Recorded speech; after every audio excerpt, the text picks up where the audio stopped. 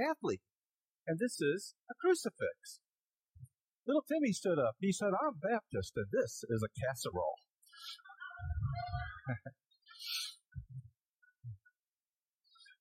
You like that, do you?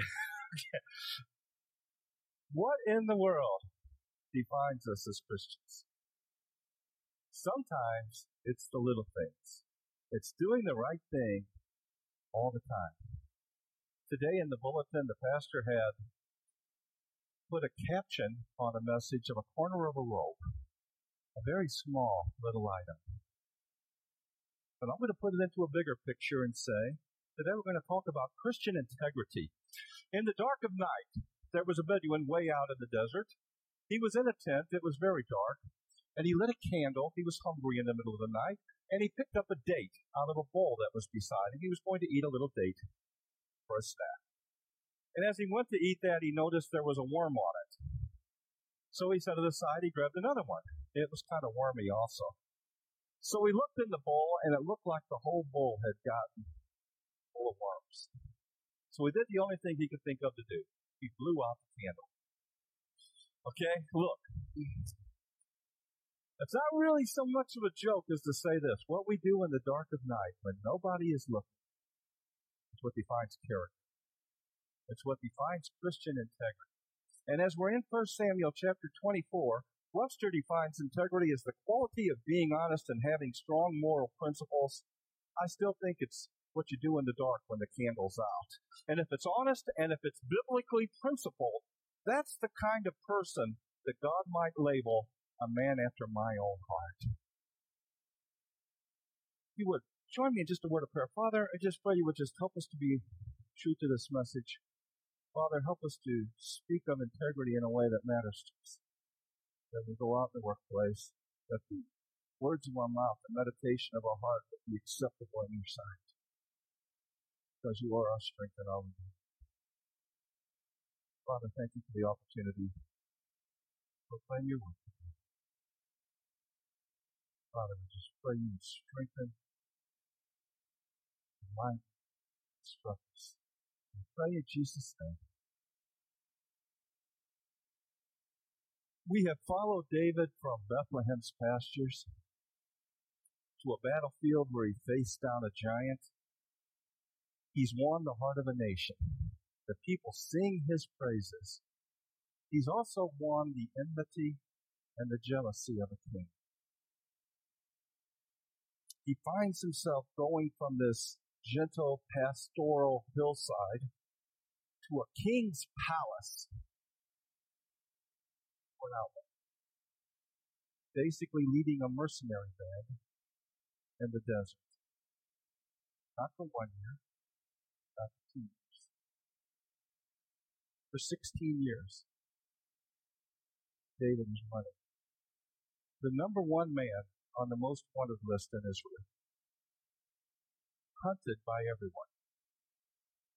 Enemies on every side. And what was his crime? What did the man do?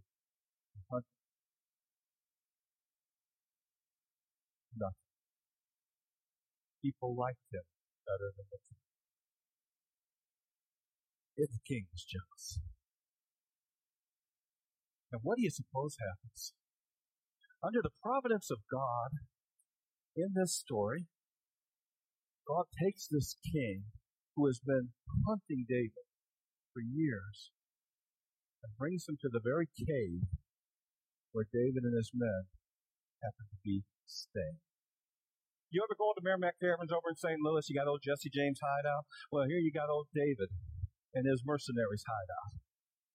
And King Saul, unknowingly, goes right into this den of lions and is sleeping soundly, surrounded by his enemies. And David has a chance to kill Saul. What would you do? What would you do?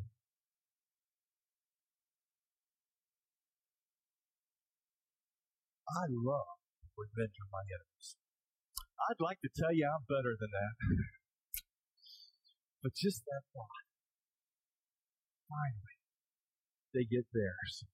Come on, how many of you use that word karma? They're going to get theirs. How many of you say, well, you just watch? Oh, don't give me that look. Half of you in here know that if you sent a Christmas card out to someone and they didn't send you back one, you put it on a list. You did. And next year, you're going to send one out depending on how they made you feel this year. We do this in ways small and large every single day of our lives. And unfortunately, the true fact of the matter is you will experience joy in your life beyond belief, and you will experience at times pain. And sometimes you will experience unfair treatment. And there isn't one thing you can do to stop it. It's part of life. It is normal to want to lash out and for someone else to experience the hurt that I'm feeling. If I hurt, I want you to hurt. That's a normal human reaction.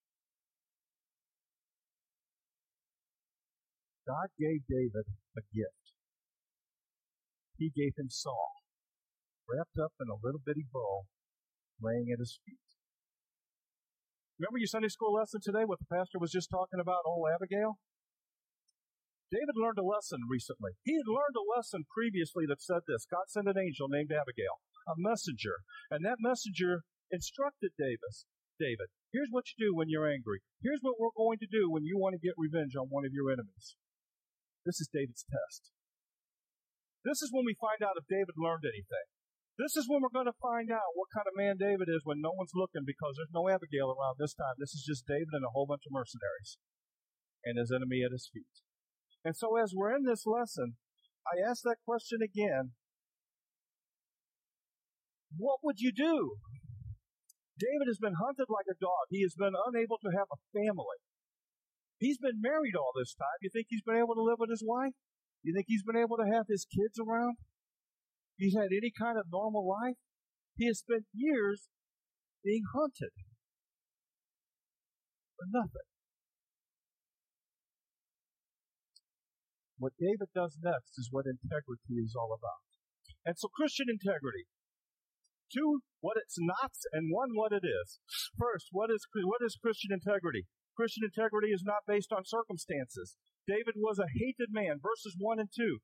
Saul returned from pursuing the Philistines, who he should have been hunting, and he was told David's in the wilderness near Engadi. So what's he do? He takes 3,000 of his best soldiers. He took his elite force, and he said, I'm going to kill him this time. He's not getting away again. You think we hunted bin Laden bad? Saul hunted David that badly. He wanted him. He took his elite force and he went after him. He was going to end this one final time. David has been leading these mercenaries one step ahead of an execution. Years.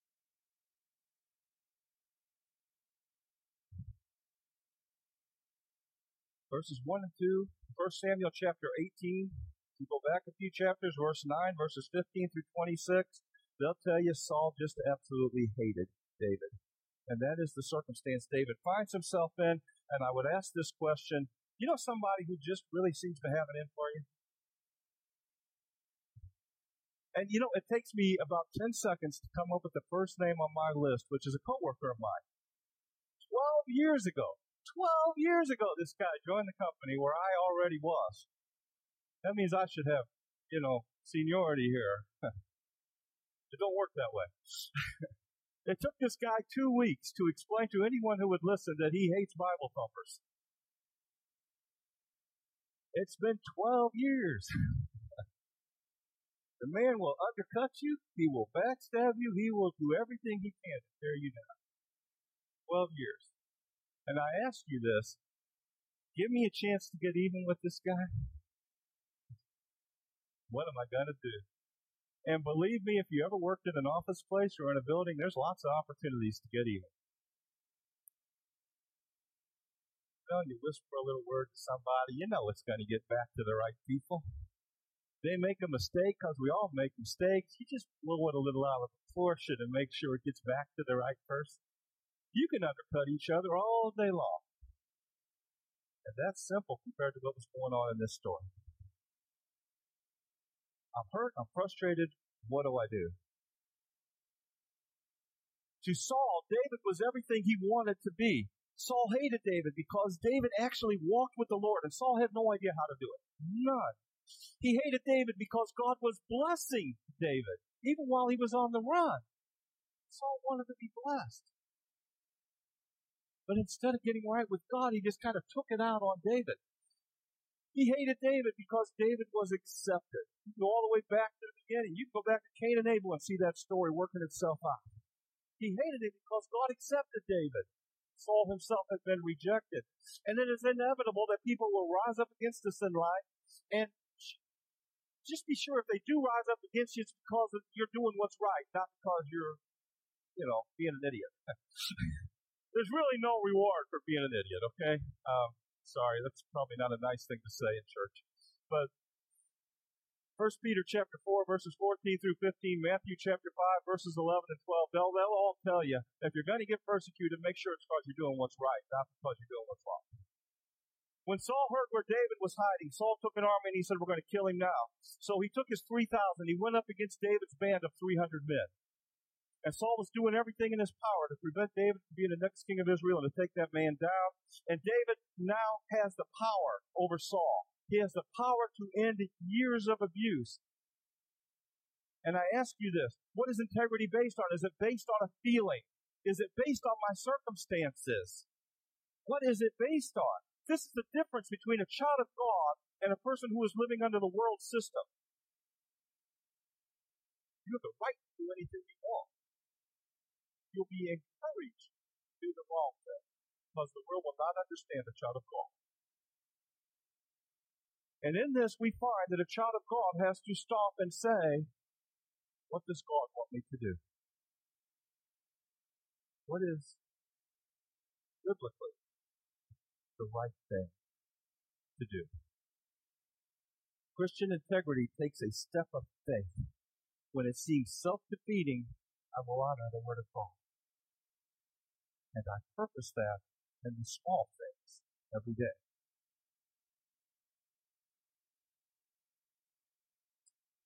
A political statement. Then I'll move on. I like Romans 13, especially in this particular political season. You know what Romans 13 says? Let every soul be subject unto the higher powers, for there is no power but of God. The powers that be are ordained of God. It actually says that. You get to 1 Peter, it actually says, honor the king. Well, in those days, it was a guy who was trying to kill the church. That's what the Bible actually says. In this political season, this is an election cycle unlike anything I've ever seen. And at the end of it, I believe we're going to end up with a president that has been delegitimized by the other side, whomever it may be, and demonized to the point that the day they're sworn in, half the country already is convinced they're scoundrels. If your person doesn't get in, will you honor the president? Do you speak respectfully of it? You know who Saul was? Saul was the king of Israel. And he was a scoundrel. This is not a good man. You see how David spoke of him in this passage? By the time you're even in verse 11, and David is speaking with Saul, he's calling him father. He's calling him my king. He's calling him by proper titles and with proper respect. Because David's integrity is not based on his circumstances. It's based on something else. What would you do if you could get even with someone who's been a thorn in the flesh? You could get away with it. Number 2, Christian integrity is not based on conditions, which is verses 3 and 4. Saul came to the sheep pens and all that good stuff, and David and his men were standing in the back of the cave, and David's men, you know what they said to him? Hey, look what God did! This is good stuff.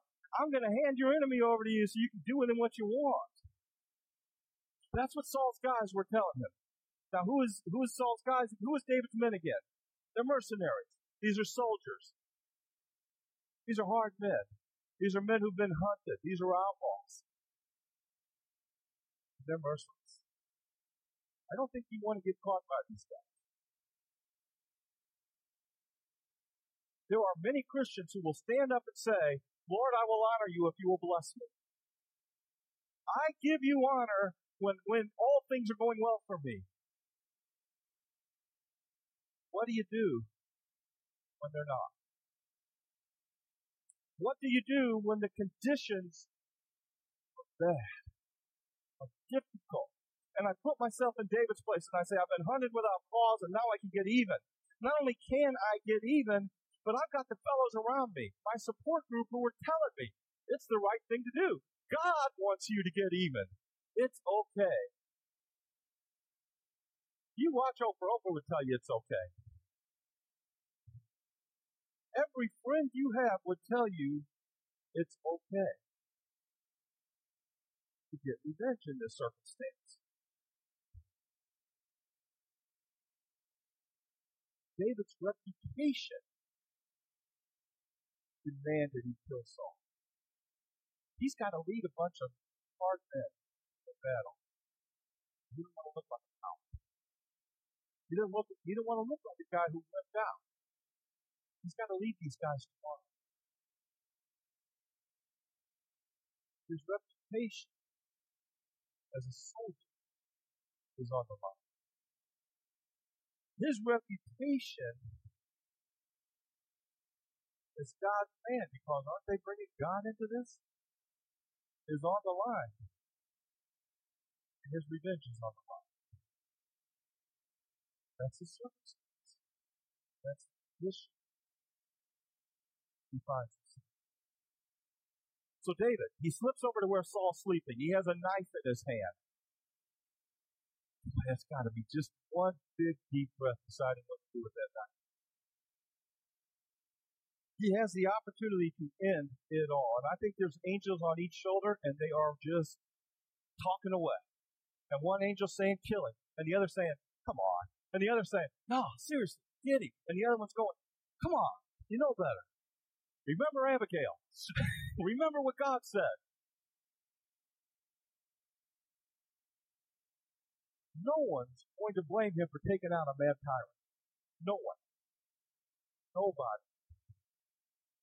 Most people would applaud him. Got a coworker I don't like, it's easy.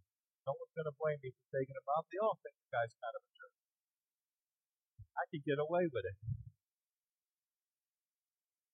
Should I? The flesh does get them. They deserve it. They've been hurt like they hurt. The flesh will say that every single time. The world says, if you get dirty, get even.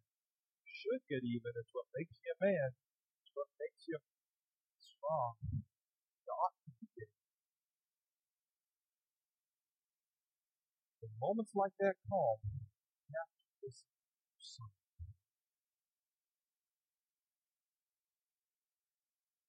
Romans chapter 12, verses 19 to 21 says, Dearly beloved, avenge not yourselves, but rather give place unto wrath. Well, those are tough words. Avenge not yourselves, but rather give place unto wrath. For it is written, Vengeance is mine, I will repay, saith the Lord.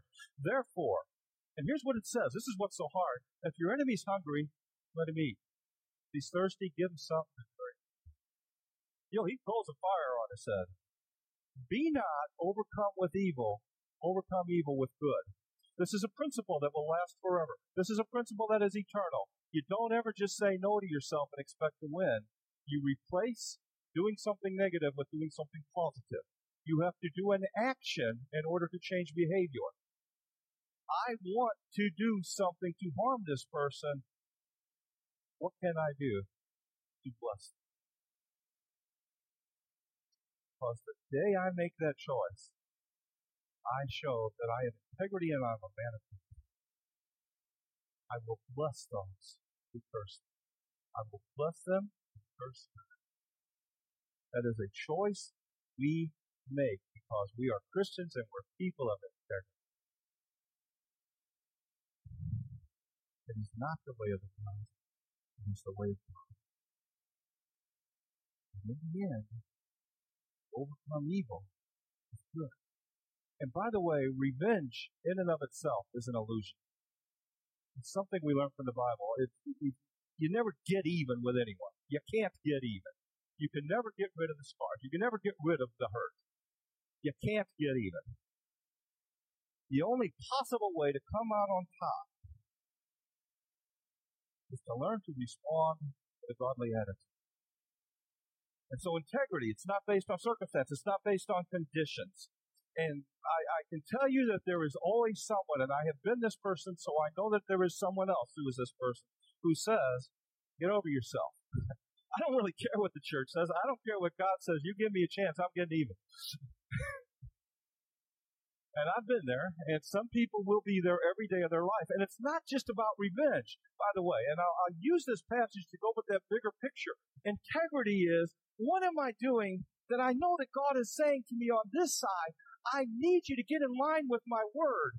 And I'm saying, Lord, I don't think it's fair. I don't want to. And over here, I'm hearing these voices saying, it's okay, you don't have to. And there's different areas in our life, and it's different for each person, but there are areas in our life all the time where God is speaking to us. One of the lessons that I had to learn, what those Bible verses say, well, I'll tell you the first Bible verse I ever learned. It was not John 3:16. It was a lady in a church who handed me an index card and basically dared me to learn something, and since I had approved something, I learned it. And the servant of the Lord must not strive, but be gentle unto all men, apt to teach, patient, and meekness instructing those who oppose themselves, lest God, peradventure, will give them repentance to the acknowledging of the truth. I had to learn that verse just to prove a point. And you know why I learned that verse? I was always getting in fights. And I had a Christian lady walk up to me saying, that is not what God says you will do. You will not strive. You're going to learn to be gentle.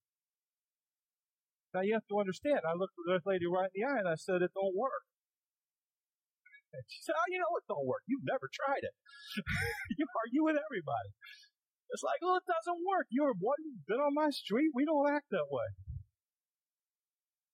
And she looked at me and says, before you tell me that God doesn't, His word is wrong, what He says doesn't work, try it.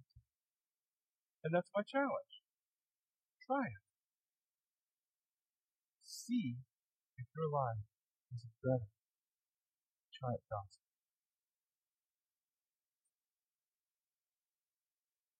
Christian integrity, then. What is it based on? And here's what it's based on, and this is very important. It is certainly based on the certainty of God's providence. God is in charge. God has not gone to sleep. God has not given up on you. God is still the center of your life. And as a believer, He loves you. He loves you beyond the meaning of the word. He loves you enough to adopt you. He loves you enough to die for you. He loves you enough that He's building your own room in heaven. It's yours. The stuff you like. And Jesus said in John 14, wherever it is I am, I want you there with me. I love you. That God did not turn you loose like a sheep in a pack of wolves. That God has promised to walk with you. That God has promised to provide for you. That God has promised to be your strength and your shield. That God has promised to encourage you. That God has promised to be there for you. When David had the chance to kill Saul and to exact his revenge, he refused to do it. But he did something kind of crummy anyway. He cut off a little piece of Saul's robe. Just a little piece. And as soon as he did it, he knew he did something wrong. Isn't that interesting in that passage? As soon as he did it, he knew he had done something wrong. You see, David couldn't hardly respect Saul as a man, but he still respected the office of Saul as the king. and as his king. And he tells his men, I will not harm the Lord's anointed. And he stops them from harming Saul as well. But he still cut that little piece of robe off just to prove he was the man. Okay? Sometimes you just gotta prove it. You have to. And that's really what he did. And the point is this. Character in the little things. As soon as he did it, David felt bad. Because he said, even that is taking away from God. I'm still trying to prove something to someone instead of showing them who God is. And I can't do that. It is God's character that every Christian holds in their hands. And I really want to say this again, and I want you to walk out of here with that thought. You hold God's character in your hands. You do. Every action, every impulse is telling the world who God is. Everything you do tells us who God is. You hold His character in your hands.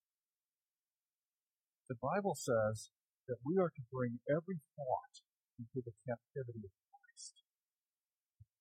It's asking a lot. Why? You know why he says that? Because as a man thinks in his heart, that's what he is. We need to be like Jesus. So the world sees the character of God.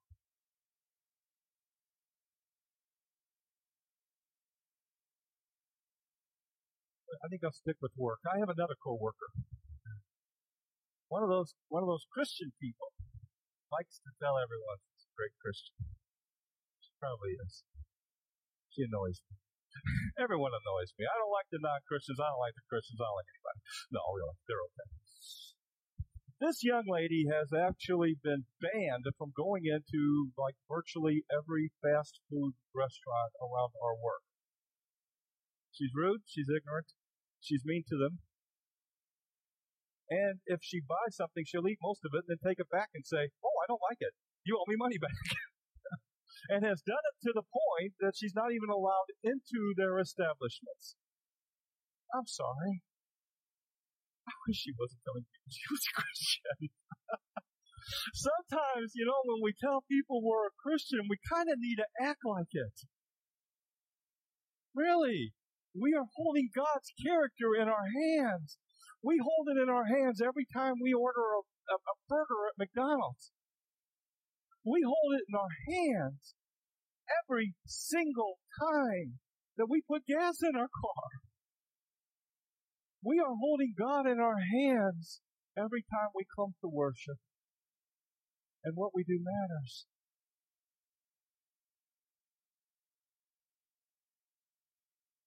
Being mean makes God look small, and it makes God look petty. And our God is high and lifted up in mighty.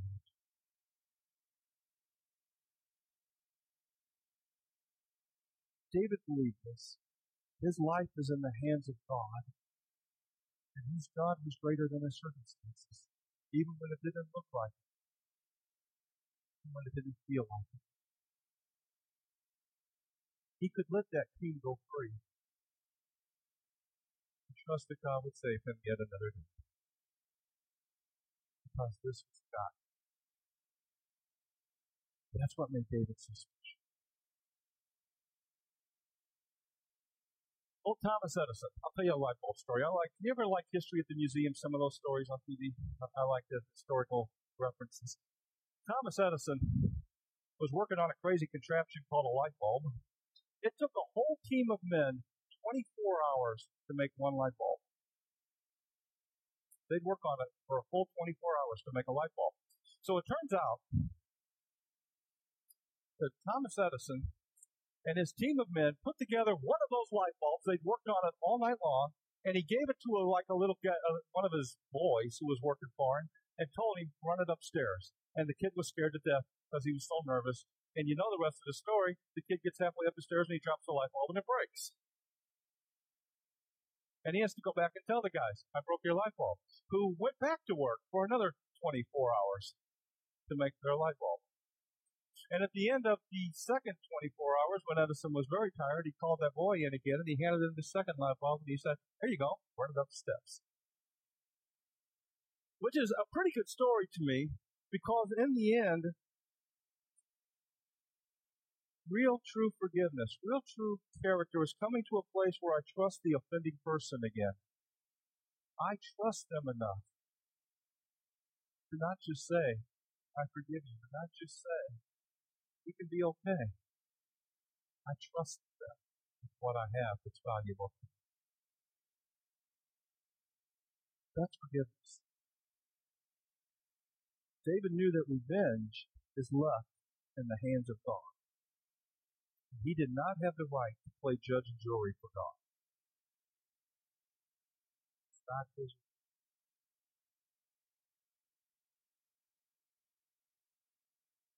When I try to determine another person's punishment for their transgressions, I have overstepped my boundaries. As a person and as a Christian, because we all are broken. We all fail. We all need to be punished. Our failures.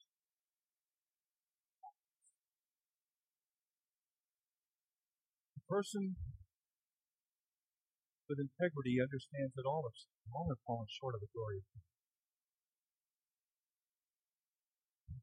But God commended his love toward us in that while we yet sinners, Christ died. And that's what we're called, to be like Jesus. But just to make you feel good, I'll tell you that Romans chapter 14, verses 2 through 4 tell you that God's going to get them in the end. So just figured I'd let you know that. Yes, I looked such things up. David's character is noteworthy because even in taking a small measure of revenge against Saul, David is shattered because he touched the Lord's anointed and he had no business doing it, and his heart was so tender that even the smallest thing brought conviction and condemnation. And I can appreciate that about him. So let me just kind of close with this. See, I'm going to get out of here on time today. Y'all didn't believe that, did you? I can do this if I try. That's about half this message, by the way. And I'm still going to quit. Verses 16 through 22 of 1 Samuel chapter 24 tell us what happens when we value the reputation of God and we act with integrity. David's grace in this situation managed to actually break through some of the hatred, and it touched the heart of Saul. Something that hadn't happened in years. He actually got through the guy. And God used the actions of David to bring peace. Maybe just for one day. But David had some of the toughest mercenaries around. And those 600 men taking on those 3,000 would have had a lot of families. But without parents. But without dads. They all went home. They all went. Because one man had the integrity.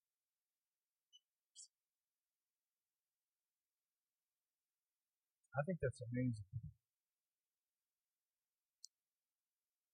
God can take every pain that's in my life, that's in your life, and transform it into an avenue of peace for His glory. Proverbs chapter 16, verse 7.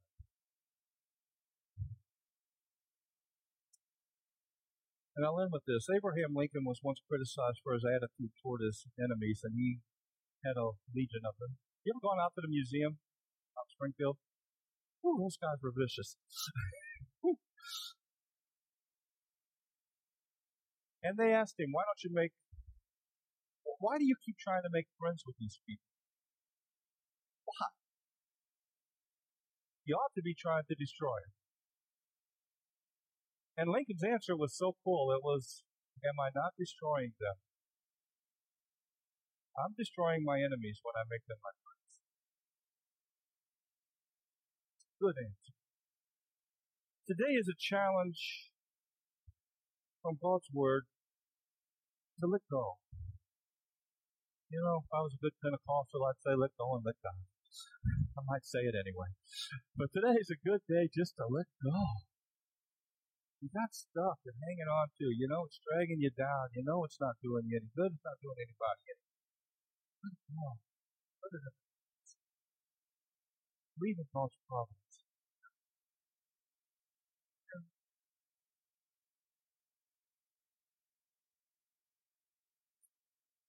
If there's hurts, give it to the Lord. Ask Him to heal. Ask Him to give you an avenue to bless and grace. If you're able, go to someone, try to make things right. In the end, we do it for ourselves, we do it for the church, but mostly we do it for the glory of God.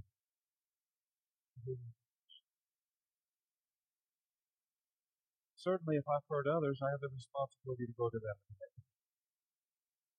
Good challenge for us. Even old demon-possessed Saul was able to see his fault in verse 17. And if Saul could see when he was messing up, I guess I can too. But bigger than that, if there's some other area in our life we've been struggling with and we're saying, Lord, I just don't know that I want to give that to you. Please understand, God's reputation in your life. You're the Christian. You are His ambassador. Everything you do speaks for Him. Purpose. Try it possible. Give it a shot. If we're here and we don't know Jesus as our Savior, then I guess that's really the first place to start. And so we would honor the Lord first and foremost by understanding that all of us have sinned and we're all broken. God loves you. He loved you enough to send His Son to die on the cross. He loves us enough personally to pursue you, to ask you to accept His sacrifice to faith. If you're here today and you ever thought, I don't know if I'm ready to give my life to Jesus, He may ask you to give up too much of His stuff. He asks for nothing, He doesn't give you. He doesn't replace us. Because you cannot replace Jesus. You can't replace Jesus. You can't replace Him. You can't replace Jesus. But faith, Jesus, the fruits of the Spirit, lost. So let's stand together and have a word of prayer. Mike, where are you? Where are you at? There he is. Come on up, Mike. Mike's going to lead us in a closing song. If we have a decision to make, and we want to come up and pray. The altar's open. We want to talk about knowing a little bit about Jesus. Come and talk to us. It's a good time. Let's have a word of prayer. Father, help us to look at David's life and say, wow, that's neat. I want to be a little bit like that. I want to be able to look at somebody who has frustrated me. Father, to realize that as your man, I can bless them. Father, I want to look at something in my life, but maybe I've been holding it back saying, Lord, this is mine. I don't want to be able to give it to you. And Father, for somebody who's never given their life to you, we just pray you to help them today, right now. Come to you. I want to say, I want Jesus. I want to be part of it. Father, thank you for this church. Thank you for Pastor Steve. Thank you for the good work he does. Thank you for the wonderful Spirit. Father, help us to be great ambassadors. Pray in Jesus' name. What you got, Mike?